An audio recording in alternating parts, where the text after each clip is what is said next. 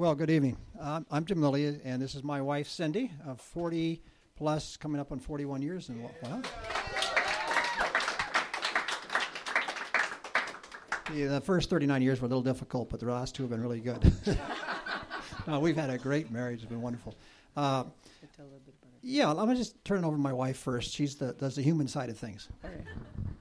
So just to give you a little background on who we are, actually being here tonight brought me back. I was 18 years old when I started going to prayer meetings at the University of North Dakota with an ecumenical group.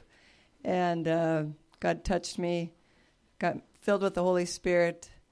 Met Jim when he was a hotshot pilot and an atheist. So he had a dramatic conversion, and about a year later we were married. So it's been a wonderful ride. It's just so great to be with everybody here, and just to know that it just keeps getting better. And marriage is wonderful. We've had a blast. We have 5 children. From our oldest is 38 to our youngest is 25. 3 are married. My daughter, our oldest daughter Rachel, just had her 9th baby. Yeah. Woo! Little Jessie's 5 days old. And she has 2 in heaven, so she has 11. 9 here and 2 in heaven. And then my son has 4, another daughter has 1, expecting another one, and then another daughter has 1. So we have... What we said about birth control? That was a great sermon. The thing that just is we had got together for Easter, and just seeing our kids grow and have their children be disciples, and to have the orientation to... we had the orientation of raising Christians, but we are encouraging, since we have gotten into this obedience-based discipleship, and it's just part of our journey, and it's just getting better and better, but you can actually raise children to be obedient disciples, and that Jesus can do it through his word, and that they can obey at their level, and grow in that, and you can see it happening, and they can tell their friends, and you can see that happening right in your families. So that's what's so exciting, and we're just so thankful for what the Lord is doing. Our youngest is special needs, so she's 25. She lives at home, and we take care of her, and we have 1 single daughter, if anybody is looking. She's 29 and eligible. She lives in Boston, but we'll get her over here for now. Anyhow, so we came across this book 2 years ago, Miraculous Movements. This was a game changer, and we brought some books. We were in California, bumped into it through a set of circumstances. Actually started reading about church planning and discipleship through the Perspectives course in World Christian Movements. We've been interested in missions for years and years, and actually been deliberate about missions for about the last 10 years. We're short-term missionaries now with our Lutheran denomination, the Association of Free Lutheran Congregations. And last year we were in 3 different countries: Mexico, India, and 3 countries in Africa. 5 countries, yes. So that's a little bit about ourselves, and Jim's going to... Yeah. All right. Yeah, I wanted to open up with the Great Commission. Maybe you can end this. And we're going to have a seminar this fall, and I've got a sign-up sheet. Anybody like more information on that, and you can sign up, or we'll pass around or put it up here if you get your name and your email address and phone number. We'd like to go. Okay. It's going to be a 7 weeks seminar. Let me just tell you, let's start off with the Great Commission. Now, normally you start off with verse 18. But I like to start off with verse 16. And a little background, you remember the women had gone to the tomb and Jesus had risen. We're celebrating that right now, right? Jesus had risen from the dead. And Jesus appeared to Mary, and he said, "Go tell my disciples to go to Galilee, to the place that I'll show them." And so a bunch of things happened, and that was the first part of the 20th chapter. I mean, you get up to the 16th verse, it says the disciples, how many disciples? 11 disciples. So, and remember, this is not just a bunch of believers or followers. These are disciples. It's important to keep this in mind. So the disciples went to Galilee, to the mountain where Jesus had instructed them. And when they saw him, they worshipped him. Then comes a little interesting phrases, but some doubted. Good to keep in mind. This is 11. They'd seen him raised from the dead. They had some kind of doubts. And it said, then Jesus appeared to them and said, all authority in heaven and earth has been given to me. And the Greek, it's not go. It's therefore, as you go, wherever you go, make disciples. Baptizing them in the name of Father, Son, Holy Spirit, and teaching them, what is it? Teaching them what? To obey or to observe. To obey everything that I've taught you. And then he gives a promise. Lo, I'm with you to the end of the age. So that's what this is all about. This is the Great Commission. This is the final command that Jesus gave to us. And these 11 had some doubts. And I was talking to a fellow at church, and I said, I don't know what the doubts would be. And he said, Jim, do you suppose they were still trying to put Jesus in a box? They still were looking for an earthly king. And what they were doubting was, how in the world can this guy raised from the dead, how in the world can this kingdom come to earth? I said, I don't know. But that's a possibility. So what we're going to talk about today, and as we were introduced, some of the stuff is a little bit like, this sounds really strange. This sounds really weird. Because it doesn't fit into our box of what we've been used to. The hardest thing working with Christians is de-Christianizing us to get us to become kingdom-minded and focused on the resurrected Christ. Okay, so we're going to show a little video. And I'm going to ask some questions afterwards. So I want to watch this video, and I'm going to ask you, this is going to be a question, and you guys are going to respond. So what's happening in the video? How do you think it impacts you today here? And that's where we're going to go. So we'll take a little bit of time. And just another we spent 9 weeks in Africa, and about 2 weeks before we came home, I said, Jim, we had some amazing stories we could tell, and we might tell a few. But 2 weeks we were in Uganda 4 weeks, and so about the last 2 weeks, I said, Jim, we need to start praying for. When we get back to the Twin Cities, besides buying a house and moving and all of that we did, and have my daughter expecting a baby, we got to pray for a movement in the Twin Cities and more partners.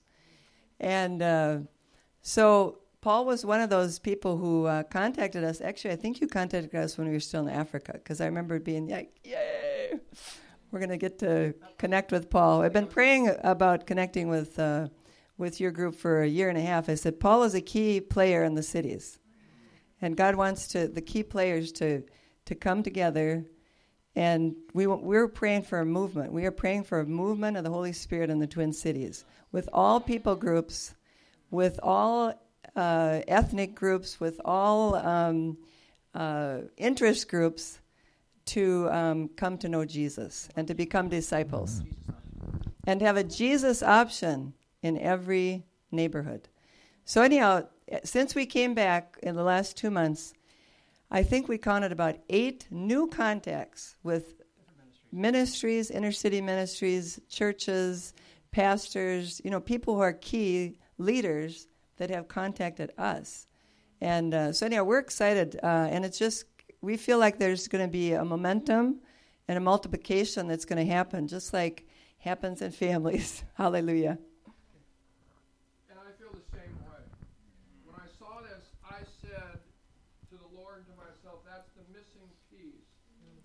Because I've been praying for movements. I've been praying for a movement here in the Twin Cities.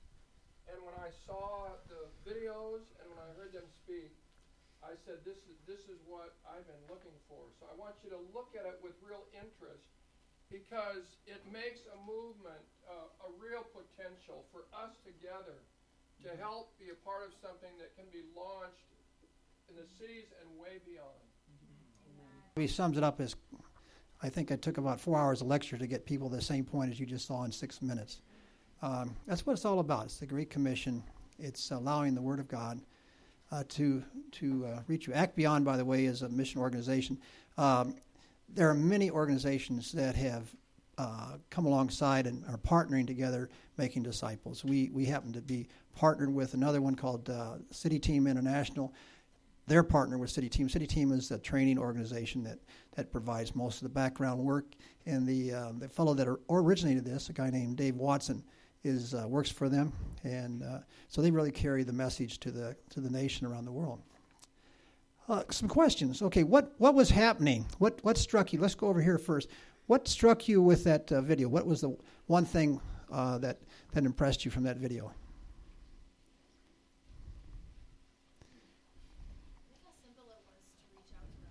How simple it was to reach out to people. Okay. How about over here? One of you, somebody have self-sustaining communities. How about you have something back there? Okay, self-sustaining. Okay, right here in this first part. Oh, yeah. The Holy Spirit is a great teacher. Okay, how about over in this area? Anybody? Okay, passed down the fourth generation. A little bit further in back. Yes. It's God doing it, yeah. I would just say one thing. One of the things that amazed me, when Jesus gets to the end of that, he says, "Lo, I'm with you at the end of the age." When I look at, in my own life, as I've been involved with this, the things that happen, you say, wow, this is beyond, things are happening here that I cannot explain. I mean, they're not bells and whistles, people raised from the dead, but they're people that come up, they're people that get connected, that you say, how did that happen? And it really is. You realize that when I really believe that conditional part of Jesus says, "And lo, I'm with you at the end of the age," is not. He's not saying. Of course, he's with all of us, but he's saying, if you are involved in this, if you will do what I told you to do, I am going to do the heavy lifting. I am with you to do the hard work, and it's really amazing. And back in the far back, anybody? Must be the cheap seats back there. Okay. So the next question I want to ask you: how do you think you could? How does this impact your life? What do you think you can do to begin applying this to your life? What do you see anything you could connect with this? Yes. Tell people stories about Jesus. Yeah, that's one of the key parts of it. How about over here? Anybody? How can you begin implementing this in your own life? Ask God who He wants to speak to. That's a very important one, very key. Brilliant, yes. How about over here? Or how about in this front row here? Yes. Asking questions rather than providing answers. Ask questions rather than providing answers. All right. What else? How can you apply it in your own life? I was going to say something similar. Listening. Listening. How it was just like, he kind of just like dropped in the story. Hey, discussed it. Yeah. Yeah. Okay. How about in the bleacher seats over here on the side, the cargo seats? Anybody? Got anything? How would you apply this in your life? I think recognizing that harvest is plentiful, and so God's already brought forth people, and all we have to do is connect. That's an amazing part of it. Now, when you're involved in evangelism, what do? You go trying to find somebody, you beat in the bushes, right? Disciple-making movement, this is a whole different story. You just go along and God brings people. And you're not trying to reach the entire world. You're trying to work with the person that God's already working with. That's a lot easier. Okay. Buddy over here, how would you apply it in your life? Yes. Somebody else? Okay. Well, I just absolutely love the simplicity of it, and just in the areas where we're already intentional, intentionally connecting, it just makes it oh my gosh, this is so practical, and it's so because God's already moving, and just that partnering right there where He's at and where we're already stepping, it's just keep it simple. Yeah. Keep it simple. Now, one thing. When we've done training and people come through and they take the training and they come back and say, "Jim, I can't find a person of peace." I've learned to ask the question, are you doing this yourself? Well, no, I'm not. Listen, when you become a disciple, okay, that's the important part. It's not going to make disciples. You have to become a disciple first. And there's a difference between being a believer, even between being a follower, and being a disciple. And as we go through this, if you get involved in training a little bit, you'll learn some of that. But being a disciple is a whole little different process. Succinctly, a follower, what would Jesus do? Remember those little bracelets? I don't know if you saw them around. What would Jesus do? That describes a follower. I want to do what Jesus does, but I'm going to do it my way. I've got this program or that program, and I've got this neat thing. Boy, wish Jesus had the same idea. But a disciple, what would Jesus do, and how would He do it? How does he want me to do it? The focus is on doing it exactly the way that Jesus told us to do it, that he did it. So it's a little bit different, and that's one of the key parts of disciple. Sure. Okay, a couple weeks ago we were in Kansas City for the first actually discipleship training or gathering in North America, and so I was out having lunch with a new friend, and the waitress. When you start having eyes and ears, and you're talking about the treasure hunt thing, it's a similar thing, but the waitress was really bubbly and really outgoing, and and I just. She was just telling me all kinds of things. About her life, and it wasn't a busy at that time, and so I just asked her a question. I said, "Do you have any spiritual beliefs?" And she goes, "Well, I like the sun. I like to go sit out in the sun, and I like just nature." And she just goes off and kind of rambles and. Opens up. She said, "I think I'm a Buddhist." I'm going, "Oh, okay." But anyhow, and I was just like, whoa. And a little bit later, but I just thought there was something about this lady. So as we were getting our bill, I said, my friend and I we love Jesus, and I like to pray for people. She had actually poured out her life, like she had been abused, and she was into the bar scene and just all this, and when I said, "Can we, I'd like to pray for you. Can we pray for you?" She started crying, and I'm like, "Oh no, now what?" And she couldn't. I was like trying to pay the bill, and she just like broke down crying, and she runs in the back, and I'm like, "Oh well." I look at my friend. I don't know what's going to happen next. I said, "But I really feel like I should pray for her." Or I'm praying for an opportunity. So then she kind of got herself collected, and as I'm walking out, she came up and she apologized. I said, "No," I said, "God is touching you, and that's a good thing, and and I just want to let you know that He really loves you." And I said, can I just pray for you right now? And so I just laid my hand on her, and people are kind of watching us, and she started bawling again, and I'm like, okay. So my friend is following up with this waitress. She is like. She's got a great set of connections. She's really influential, and we're hoping and praying, this is in Kansas City, that she gets connected and can start a discovery study with her. So that's just kind of how simple and fun it is, you're talking about. And it's just a part of our life. And once you kind of start stepping out, it's really fun. It's exciting to see what God's going to do. Just with simple things and being obedient. Yeah, amen. Yeah, the one thing about it, this is all the evangelism programs I've been involved in before, and that's what had got me connected with discipleship, because I was pretty successful as an evangelist. I don't know how many people I prayed with, but when I tried to follow up with them, it turned out to be a catch and release program. I don't know how many people I prayed with, and I could never nail one down. And I was working with a guy, and he's presented the gospel over 20,000 times. I prayed with over 600, 800 people to receive Christ. And I asked him, "How many people do you have walking with Christ?" It took him 2 weeks. He found one. And I said, "Well, something seems to be wrong with this." It was a great method, it really is. But it wasn't producing any substantial fruit. And so then I went to the Gospels, and I came up across, what did Jesus say about evangelism? Do a search sometime. It's not a word in his vocabulary. He talks about making disciples, and the whole program is making disciples. So that's what we're involved in. You have any questions? What's a disciple? What is a disciple? In the time of Jesus, look a little bit of the history of discipleship. The first record of a disciple was around 400 BC. And by the time Jesus came into the world, discipleship in Israel had reached a really high level of development.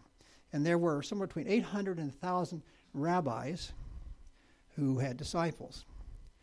We know of two, we know of three of them, two besides Jesus. Okay? Guy on the Sea of Galilee, guy named John. Remember John the Baptist?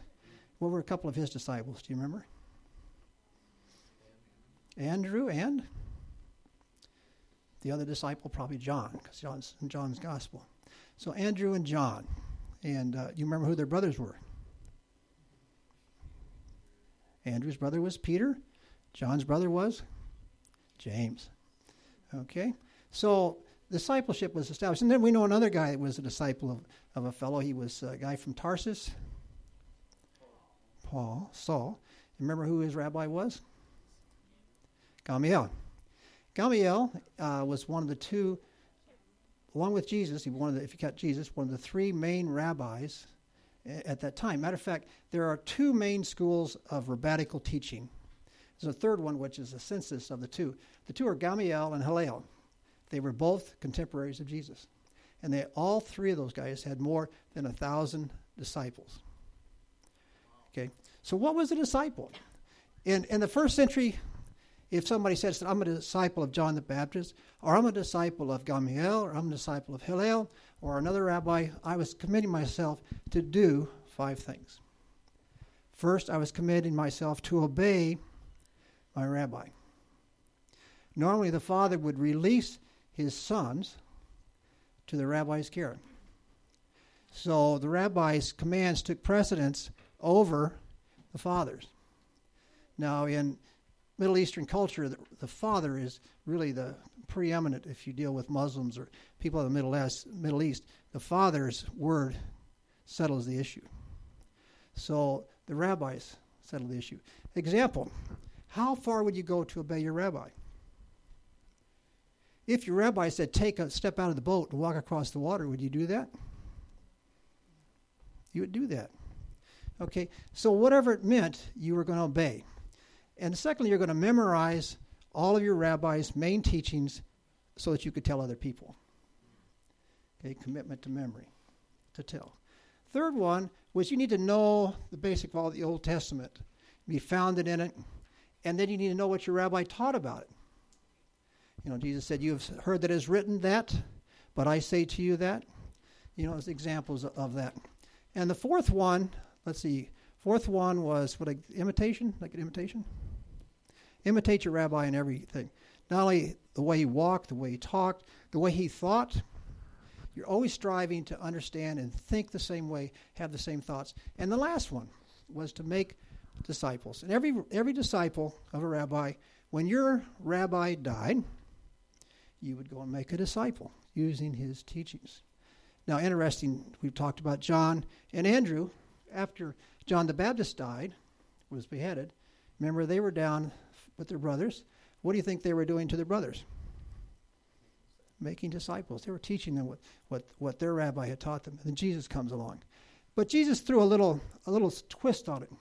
He said, I'm not leaving you. Didn't he? He said, I'm with you to the end of the age. He said in Matthew 23, he says, call no one, let no one call you teacher. They say, when I die, don't let anybody call you rabbi, for you are brothers one of another. A little different twist. He said, call no one on earth father, for you have one Father in heaven. And he said, let no one call you teacher, because you have one teacher, the Christ. He who is greatest among you will be least, will be servants of all. Okay? A little different twist, but basically those are the 5 things. So when you said, I'm a disciple, you said, I have committed myself to memorize, to obey everything that Jesus tells me to do. Where do you find that? In the Bible. All the commands. Okay, I'm going to memorize all of his major teachings. Where do you find those? In the Bible. Okay, I'm going to understand the whole scriptures and then what Jesus taught about it. Where do you find that? In the Bible. Okay, I'm going to imitate Jesus. How do we do that? Study what he did and try to do the same thing. Have the same heart, same mind. Again, from the Bible. So everything centers around the scriptures. And you notice the whole thing is discovery. I always thought, wouldn't it be neat to have been one of the disciples of Jesus? Well, I can't do that, right? You know what? You can. Every essential teaching that he gave, not all of his teachings, but every essential teaching is right there in the Gospels. We have it. If you would read it out loud, and now his disciples would gather in little bands around him. You can think about the times they came to him when they had a question. and they would discuss the passage or discuss the scripture that or whatever he taught. They would talk about it, what did the rabbi mean, and they would be process of memorizing it together. There's something that happens collectively when you get together in the group. If I put 6 to 8 of you in a group, and you went through 20 verses, and you went around trying to do it by memory, in about 15 minutes you would have that memorized. You can do it on your own, take you 3 or 4 hours. There's something about group learning that is amazing. As you are trying to follow along and help the other person learn that and point out what they're missing, you learn it. You learn it very quickly. So it's amazing things that happens in this group process. So what the whole concept, you saw those people sitting around in a circle? What they're doing is recreating, if you want to, the groups of disciples around Jesus. They're going to read that word out loud. Okay? They're going to listen to it. Then they're going to share it from memory. They're going to begin practicing that word. They're going to discuss, what does it mean? What's going on in this passage? And they're going to ask basic questions. What are we learning about God from this? And what do we learn about ourselves? And then comes the obedience part. If it's true, you can do this with non-believers. They don't have to believe it's true. But if it was true, is there something in there you would have to change your life to conform to it? Nobody's going to tell them what they need to do. But if they say, I need to treat my wife better, how are you going to do that? Well, I used to beat her on Friday nights. I quit beating her on Friday nights. Why did you beat her? Well, I was drinking. Okay. What are you going to do? Well, I won't drink on Friday nights. Okay. You get specific. Okay, it's a small, measurable step. Okay, it's obedience. Not in some kind, I'm going to love my wife more. How are you going to show that? Not that I'm going to love God more. How are you going to show that? So it's just very specific obedience. It's very small steps, very concrete. And through the process, as you get into the scriptures and you begin to develop it, and you learn obedience. Now remember, the 11 went to Galilee. Some of them had doubts, right? But they what? Obeyed. They obeyed. And when they obeyed, Jesus, even when they expressed their doubts, Jesus showed up. And that's one of the things you find out going through this process is that God, the Holy Spirit, will show up and address your doubts. Okay? So that's basically in a nutshell. The other thing is you need to tell this, so you memorize it, and then you go out with a plan. Who are you going to tell this passage that you memorized next week? And then we say, okay, when are you going to tell him? You say, I'm going to tell my neighbor. Which neighbor? Bob. Bob, when are you going to tell him? Well, I see him out. We put the garbage out on Wednesday. I see him almost every Wednesday morning. I do it on Wednesday morning. Okay, how's it going to go about? Well, we talk about sports. I said, okay. And how's that passage going to tie? Well, there's a connection here, and I can bring it into there. Okay, so you come away with a plan. You come away with a plan. And then next week, you come back and you report. You said you were going to do this. Did you do it? Did you apply it to your life?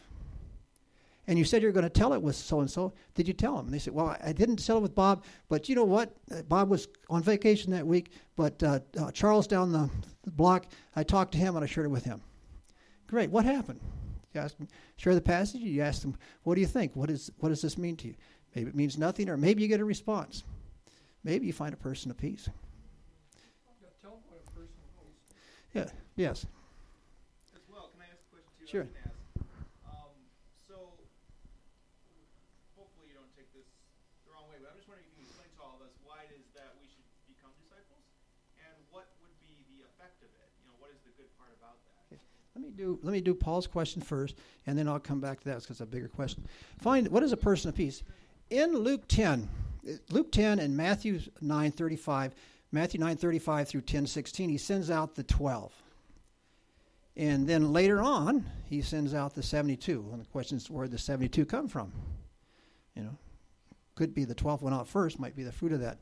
But he some specific things. He said, both times he said, the fields are ripe to harvest. You all know this one, right? Fields are ripe to harvest. But the what?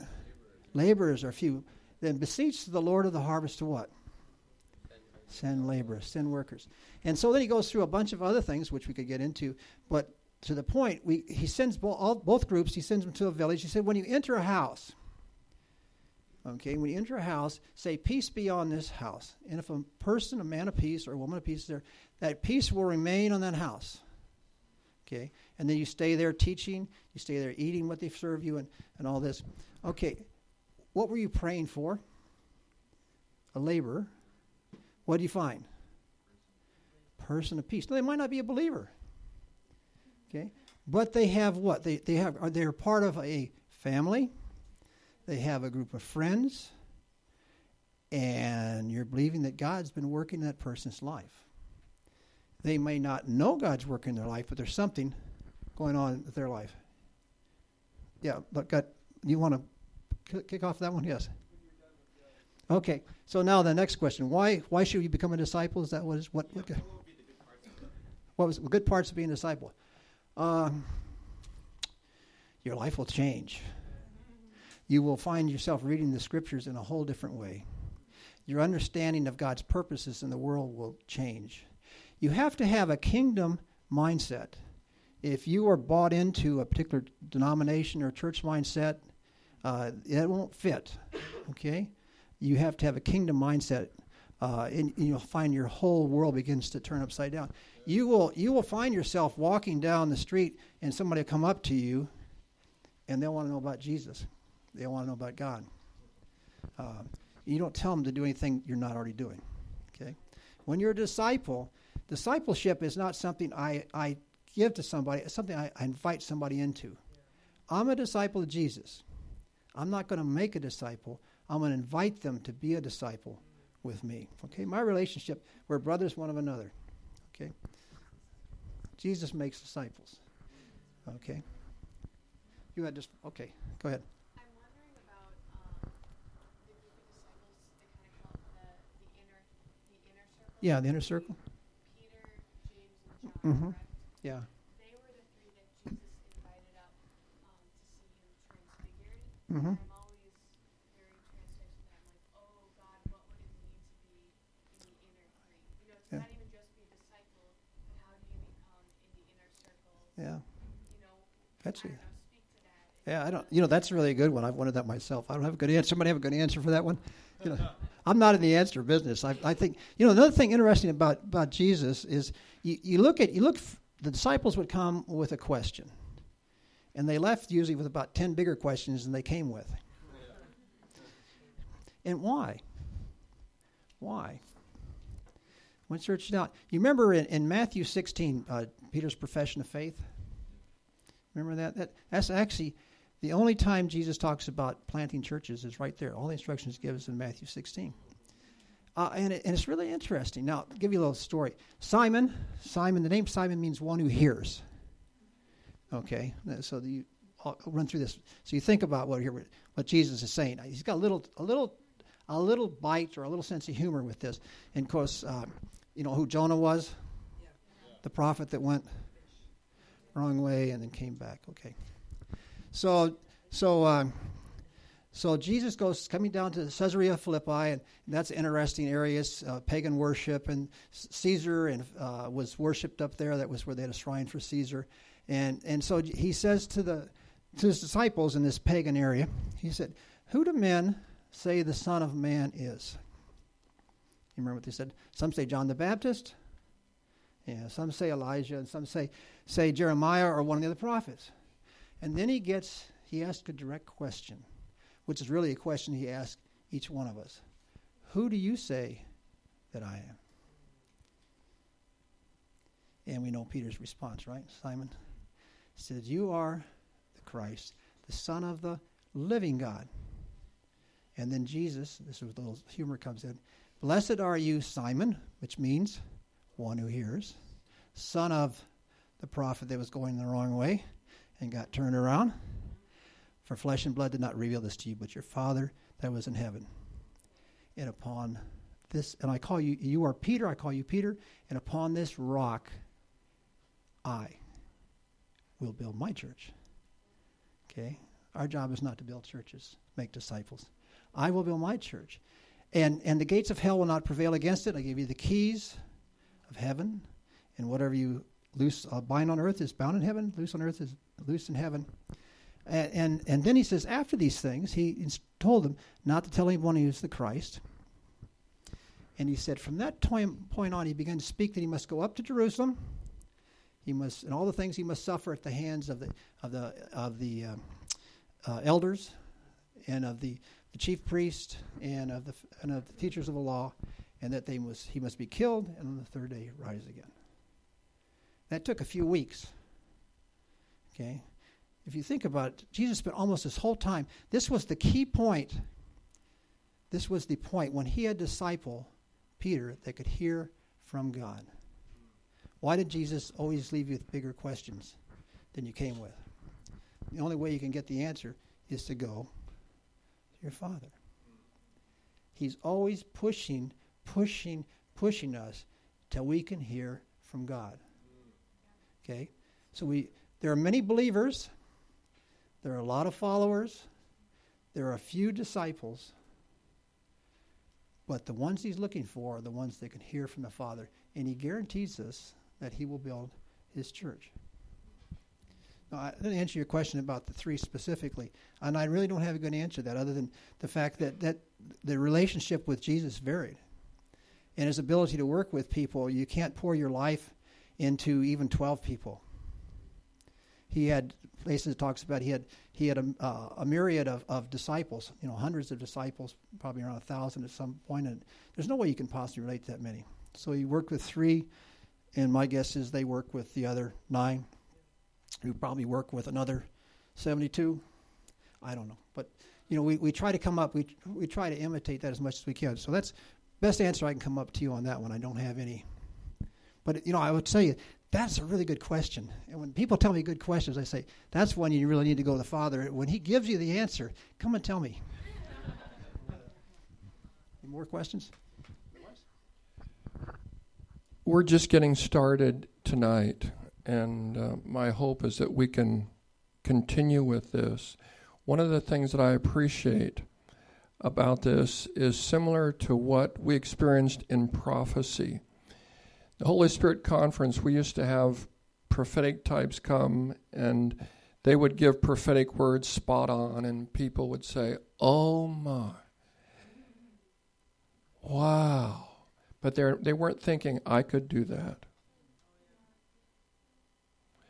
Until people started teaching how to prophesy, and then people started saying, I could do that. Like when Matt was here teaching, we knew we could do it. How about bring a group of people together and start a church? No, you could never do that because of the way we're taught. You have a heavy front end. You got somebody who's seminary trained. You got $20,000, and you have a worship leader, and you got a pastor, and you got all this coming together, and then you plant a church. I don't buy that. You guys. Get somebody together, the man of peace, they've had stories to tell of how God led them to someone who had some influence, brought a group of people together. You sit down together, you begin reading the Bible together. You don't have to teach it. See, you don't have to do much here, but rely on the Father for opening opportunities up. I believe he's going to use something like this to just spread like it's happening in other countries now. Some of these books are telling how in this very simple way, it's going to the 4th and the 5th and the 6th generation. And it starts slow, and then it starts accelerating because it's exponential growth. So I'm really thankful that Jim and Cindy are kind of leading the way here in the cities, and others are linking hands. So we'll hear more about this. I'd like to have them back. Either we'll go to where they are, or they can come to where we are and learn more, just specifically how to do it in neighborhoods.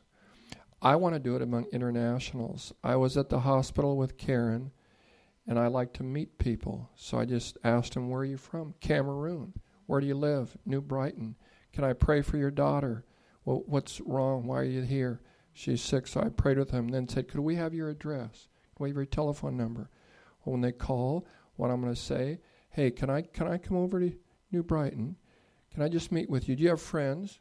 Because they were impressed. It's a new person that can we come over?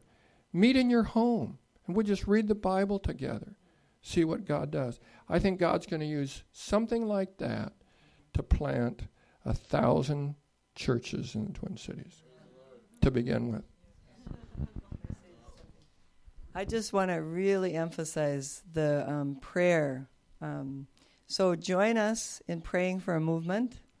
We really have faith that it's going to happen. I'm praying for a Gideon army, and praying that God stir your hearts. We just want to be agents of the Holy Spirit, and be pliable in His hands. And I've been praying for. We've been praying for North Minneapolis, where we lived, for the African American community for inroads. And I just met a woman that I'm going to start a study with, and she's going to facilitate the group. I'm not even going to go into that group. I'm going to mentor her. Jim has a young man that didn't even know who Jesus was, and he's met with him, and we're starting a Bible study, and he's a man of influence coming out of drugs and alcohol and gang. He was a gang leader. So these are the kind of people we're looking for. Jim met the young man in the country buffet who was sharing about Africa, and the young man was like this. He was a server, and so anyhow, you just eyes and ears open, pray for a movement, have faith that you're going to be a part of it, and become a disciple. Get into the Word, start asking those questions, start wrestling with the Word, verse by verse, and memorizing with a group. Get a group going, and just dig into the Word, and you'll see such a passion. We've been walking with the Lord a long time, as long as this guy has, and almost. And it just gets better and better. And if I'm Gary Gilbertson's cousin too, if you know Gary. You just connected. Yeah. By the way, I tried to print up 50 of these. I don't know if they made it up from the printer or not, but we sent them down. Okay, we'll get those printed up even if we don't have them tonight, because we got them on the. Yeah, we'll get them out to people. They're very, very helpful. Okay, yeah. This is Miraculous Movements by Jerry Trousdale. This is what happened in West Africa in 12 years. Half 500,000 people came to Christ. About half of them are Muslim background believers. We were at this conference in Sierra Leone, and there were in Sierra Leone there were 1,500 church planters there. And so I got to talk to them a little bit, and I asked them, how many of you are from Muslim background? Over 500 of those 1,500 were Muslim background believers. Okay, they have planted thousands of churches. The next 2 years in West Africa and the 8 nations that were represented, they will plant over 2,000 more churches. Mozambique will plant over 3,000 churches in the next 2 years. See, this is happening around the world now. It's spreading in Muslim countries. Yeah, in India, it's going crazy in India. But the thing we're started in North India actually, and there's over 15, I think it's 18 generations in North India. And somewhere between 4 and 10 million believers out of that thing. It's still doubling about every year and a half, 2 years. I mean, it once it gets going, it goes. It's not maintenance free, but it's low maintenance. Let me tell you. And think about it. We had 11 guys that walked out of Galilee, and Jesus hooked them up with another one named Paul. And why are we sitting here today? And what kind of mission board did they have? How many buildings did they have? What kind of communications did they have? What did they have? Less than you have. Okay? So you're going to see, in the next 20 years, you guys are going to see some amazing, amazing things. But you have to become a disciple first. Let's pray. And after I pray with you, I want you to spin around and pray with 1 or 2 others and personalize that. Ask yourself, do I see myself doing this? Are there people that I could bring together whose hearts are open, that God could use me to start something like this? Heavenly Father, I pray that your Holy Spirit would be moving here, moving in our hearts, and that without beating ourselves up, we could ask, am I a disciple? Am I obeying Jesus? Do I know what he says? Do I know what he is commanding? Am I obeying his commands? Am I following him? do I want to extend his message? Is that the way I want to live? I pray, Father, that you would, by your Holy Spirit, convict those who are compromising in their life, who are not living as disciples of Jesus Christ, who are living in a way that doesn't bring you joy. We pray that you would bring a conversion in their heart by your Holy Spirit. We don't need to convict anybody because the Holy Spirit can do that. Do it even tonight. Convict hearts where there's an independence or a self-dependence, and bring about a dependence on you. And I pray for those who are part of that harvest, a part of that labor force. Pray the Lord of the harvest to send out laborers. Lord, we say, I'm ready. I want to be involved. I pray that you would give us connections with people, like I believe you gave me that connection with those Cameroons. I met another Cameroon guy today. I pray that you would give us connections, not because we are looking all over, but because you make it easy for it to happen. And we do believe that there will be a sweeping movement in this place, in this city, in this state, among people that we know, for Jesus' sake. Spin around right where you are. Turn this becomes a prayer meeting now. I'm going to ask Jim and Cindy to stick around for a while. If you want prayer specifically from them, feel free to do that. Otherwise, this becomes prayer. We'll fellowship upstairs.